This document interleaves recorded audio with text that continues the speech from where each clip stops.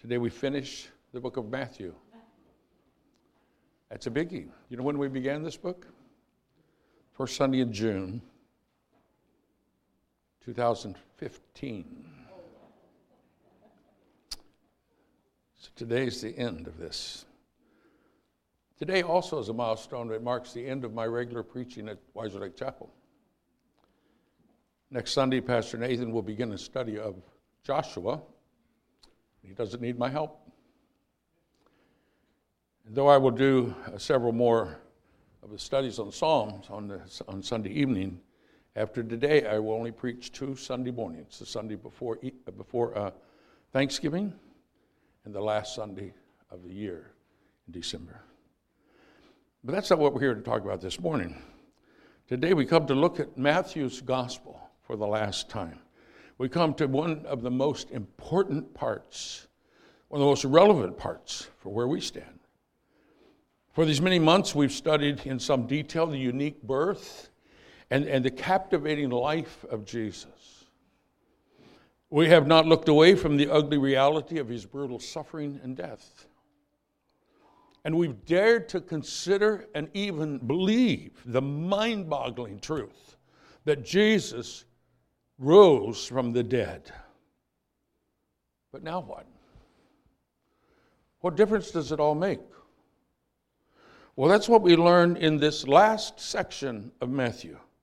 We call this text Jesus' Great Commission. Let me read it. Matthew 28:16. Then the 11 disciples went to Galilee, to the mountain where Jesus had told them to go. When they saw him, they worshipped him, but some doubted. Then Jesus came to them and said, "All authority in heaven and on earth has been given to me. Therefore go and make disciples of all nations, baptizing them in the name of the Father and of the Son and the Holy Spirit, and teaching them to obey everything I have commanded you. And surely I am with you always to the very end of the age." There are 3 very straightforward truths here. Simple as can be, but very powerful. The first is this: Jesus is the boss. Jesus is the boss. You know, in any endeavor, this crucial question always arises: who's in charge? That used to be a fairly straightforward issue. Society was built on certain institutions with clear-cut lines of authority. But these days, we have come to feel less and less bound by any authority. In fact, there are many who question whether anyone deserves their allegiance and whether anyone has the right to tell them what to do. Every teacher, I know a teacher very well, and every teacher of these kids knows that kids come with parents who recognize no authority, and therefore their kids flippantly will say to parents and teacher alike, "I don't care what you say. You're not my boss." But in our text, God is not confused with the modern uncertainty concerning authority. Here in our text is the most absolute terms, God's word says, Jesus says, that he is the boss. Oh, he's not just any boss, he is the Lord. In verse 17, we learn that the disciples no longer just followed him, no longer just learned from him, they worshiped him, which is what we should expect. We read Romans 1, for there we learn that by his resurrection from the dead, Christ Jesus was declared with power to be the Son of God, our Lord. Jesus is the boss. I didn't just make that up. Jesus himself said that, verse 18. All authority in heaven and on earth is given to me. This unique person has been raised from the dead as a testimony of his deity and as a proof of the effectiveness of his work on the cross. So now Jesus, exalted by the Father to his rightful throne as the ruler of everything. Or to say it in the most simple terms I can come up with, Jesus is the boss. The early church understood this, and they confessed it clearly. Jesus is Lord. That flew in the face of the Roman patriotic pledge of allegiance, which was Caesar is Lord. But Christians knew Caesar was not the Lord, and they wouldn't confess that. And because they would not abandon or compromise their confession, they were thrown to lions. But they were right, and Caesar was wrong. Caesar is now ancient history, but Jesus is still the Lord. This morning, we're about to hear what God wants us to do with our lives. But before we do, we need to get this authority matter settled. For already we have ideas of our own. We have personal preferences. We have prior responsibilities. We have long-range career goals, not to mention tomorrow's already full schedule. But Jesus reserves the right to preempt all of those things. His plans have priority because he is sovereign. Here he says plainly, all authority is mine. So what does our Lord Jesus Christ tell us to do? Well, that brings us to our second point. Couldn't come up with anything clever. I just have to say what Jesus said. Go make disciples. Go make disciples.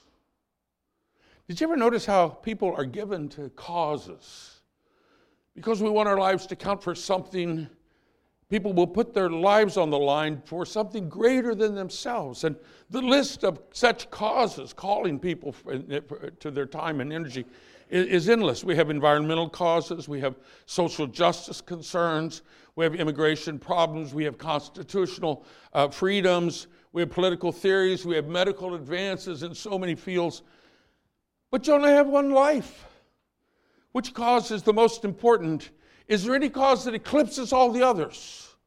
Is there a cause which holds hope for ultimate peace and well-being for the whole earth, for all generations? Is there any cause noble enough to give perspective to all of life for all people everywhere? Yes, there is.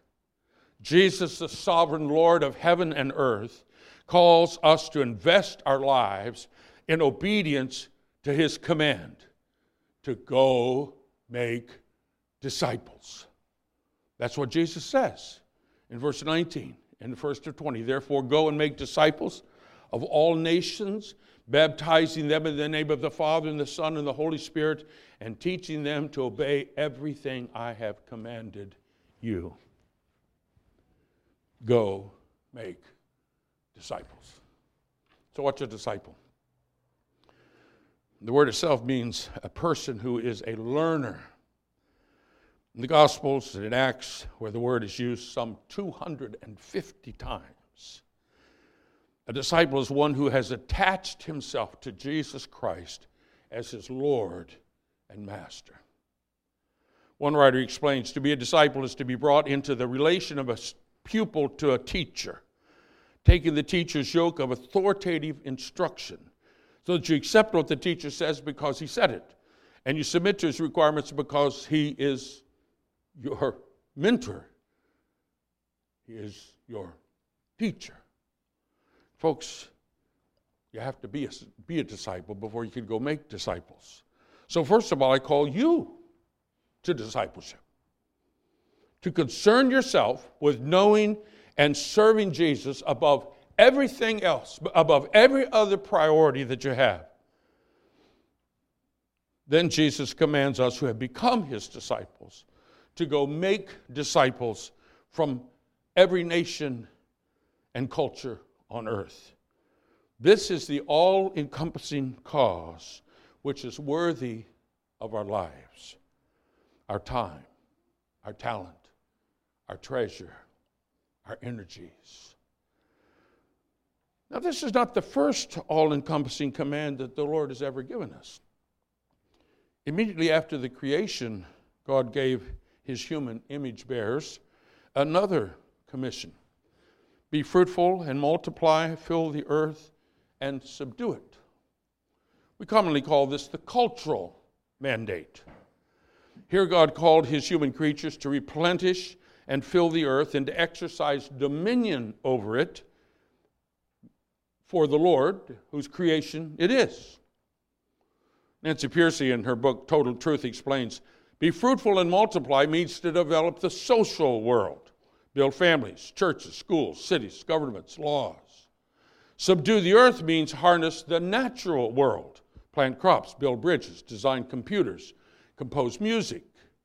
This passage is sometimes called the cultural mandate because it tells us that our original purpose was to create cultures, build civilizations, nothing less. So which are we called to do? Fill and subdue the earth to God's glory, or go make disciples? Which? Well, Christians have tended to choose one or the other. Some give themselves to every kind of endeavor as stewards of God's creation, excited about literature and music and science and government and culture, but with seldom a thought of sharing the gospel with anyone. Other Christians believe this whole world and all man's efforts are just going to burn up pretty quick here, and all that matters is evangelism. Go share the gospel, make disciples. But is it really one or the other? Thinking about this, I was greatly helped by John Frame, who was a theology professor of mine. I didn't understand too much of what he said, but he got married, and then I can understand what he said. I don't know what that had to do with it. His conclusion is that the Great Commission and the cultural mandate are essentially the same. The cultural mandate was given before mankind's fall into sin. Nonetheless, after the fall, we read about in Genesis 4, people still tried to do that. They built civilizations. They forged tools. They wrote music. And what was the result? Strife, pollution, destruction of the earth, dehumanization of people. So to quote Frame, if human beings are to fulfill the cultural mandate, their hearts must be subdued to God before the earth can be subdued to them. That's what the Great Commission does. It brings about a transformation of people so that they can go and fill the earth, subduing it to the glory of God. The task of the church, then, is to go and carry out the Great Commission. When it does, it will be enabling people to carry out the cultural mandate. Folks, there's a significant difference between God's agenda of making disciples and much of what passes for serving the Lord these days. There are many good things that we pursue as Christians without ever really addressing the command to make disciples. But Jesus did not tell us to exercise dominion, to care for, and subdue the earth just so we could live in prosperity while others continue in their rebellion against the Creator. No, He told us to rule the earth in order to disciple people to Christ, and to disciple people to Christ so that they might rule the earth for His glory. And Jesus did not tell us to come and feed and clothe the poor so they could be more comfortable as they run headlong into God's judgment. Feeding the poor is not an end in itself. Jesus is calling disciples from among those weakest and neediest and most hopeless people. And Jesus did not tell us to work for justice so that people would get a fair shake in the courts of the land until they stood condemned in the courts of heaven. Jesus calls us to live as His disciples with a passion for justice and righteousness that others might see His character and follow Him. Jesus did not tell us to stop the tragedy of abortion so that children can grow up and continue the rebellion of their parents. They would be better off aborted if that were the case. They would have less guilt. No, Jesus calls us to preserve life in order to make disciples for him, bringing those little ones to Jesus. In fact, Jesus did not call us to raise our own children to be bright and talented and cultured so that they could have a standard of living, a higher standard of living, and take care of us well in our old age. No, Jesus called us to bear sons and daughters for him, to sink our lives day in and day out into making them disciples who will themselves go to the ends of the earth wherever God calls them, taking our grandchildren with them to make disciples of every nation and people and race and tribe and family on earth. Why is this so important? Because this is the only cause that holds hope for the world. The only hope for the world is in the rule of the Lord Jesus Christ, his kingdom come, his will being done on earth as it is in heaven. So the only worthy cause in this world is to make his rule known, to make disciples who live under his lordship committed to his word. It was for this that Jesus rose from the dead and ascended to the Father and gave us his Spirit to enable us to go make disciples. Finally, this command comes with a promise. Our third point. Jesus never abandons us. Jesus never abandons us. One of the great tragedies of Vietnam was that we sent young men out to put their lives on the line, and then we abandoned them. Some of them have never gotten over that. We see these scruffy old Vietnam vets standing on the street corners, messed up. You see, there are few things so bitter as being abandoned, spending oneself only to be deserted, forsaken. Today, in Jesus' name, I'm calling you to go and give up your life, your plans, your preferences, your comforts, your goals, everything, and go make disciples. And I must warn you, this is not a very popular task. In our pluralistic culture, disciple making is viewed as intolerance of other cultures' religions. And as you know, intolerance is the cardinal sin in our culture. So don't think it's going to make you popular to share the gospel. Furthermore, this calling is not easy. The work gets long, folks. Progress is often slow.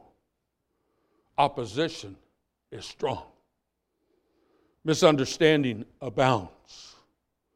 And just when you think you've made some progress, the very people that you prayed for and taught and counseled and loved may themselves turn on you and reject you and revile you.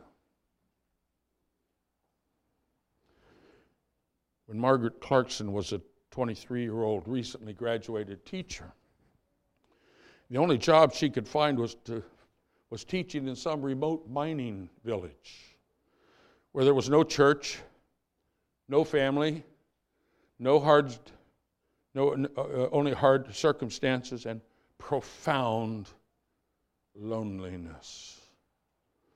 But she stuck it out. She labored on, this single 23-year-old woman, and she wrote a hymn about it. Let me read it to you. She wrote it as if Jesus is speaking. So send I you to labor unrewarded, to serve unpaid, unloved, unsought, unknown, to bear rebuke, to suffer scorn and scoffing. So send I you to toil for me alone. So send I you to loneliness and longing, with heart a-hungering for the loved and known, forsaking home and kindred, friend and dear one. So send I you to know my love alone. So send I you to leave your life's ambition, to die to dear desire, self-will, resign. To labor long, to love when men revile you, so send I you to lose your life in mine. So send I you to hearts made hard by hatred, to eyes made blind because they would not see, to spend, though it be blood, to spend and spare not. So send I you to taste of Calvary. Dear people, given all that, we need to hear this last truth loud and clear. Jesus will never abandon us. That's what he promises in verse 20. Surely I am with you always to the very end of the age. So this morning, if you're feeling the cost of your commitment to Christ, if the road is getting long, if the obstacles seem insurmountable, and the task seems hopeless, let me encourage you. Jesus is still right there by your side. You can't see him, but he can see you. He put you in this situation. Oh, it looks like terrible, sinful people put you there, but the Lord is sovereign over even that. He's still in control. It looks like it's all up for grabs, but he is still in control. And he is not a million miles away, buried in some bureaucracy. In Revelation chapter 2, Jesus reveals himself as standing in the midst of a whole bunch of candles, which are the churches, standing in the midst of his church. And his name is Emmanuel, God in our midst. Jesus never will abandon us. God has a whole different agenda than we have. We busy ourselves making life more comfortable, more prosperous, and more fun. Living in communities with people just like ourselves, raising perfect kids to live nearby, to raise our perfect grandkids, all protected from the world's ugliness, which often seems so distant out there. And as Christians, we often think that God has given us his Spirit to serve this agenda. But God has a different vision, folks. His vision is that we come to understand the lordship of Christ, first of all, that Jesus is the boss. And then as we follow him ourselves, he calls us to share the gospel and go and make other disciples, wherever the opportunity presents itself, no matter what the cost. But we do not fear, we do not shirk back, we certainly don't quit, for he has promised, I will never, never abandon you. Folks, this is God's agenda for every one of us. This is your calling, wherever God puts you. And even as I face retirement, I was reminded this week as I worked on this passage again, that these truths don't change for me either. Jesus is still the boss. His command is still to make disciples. And his promise is still, I will not leave you. I will not abandon you. Amen. Let's pray. Oh, Father, we hear your word, and it's in such absolute terms that we can hardly process it. All authority. Make disciples of all nations. Faithful even if we seem abandoned, to know we're not. Oh, Father, we would none of us take this to heart and do it except your Spirit work in us. And we pray that you would do that. Apply this and show us exactly what it means. Show us where we've not submitted ourselves to you as the Lord. Show us, Lord, where we've forsaken and ignored opportunities to make disciples. Lord, show us where we've thought that you've abandoned us and we've given up. Thank you for this text. Drive it home to our hearts, we pray, as we meditate on it. In Jesus' name, amen.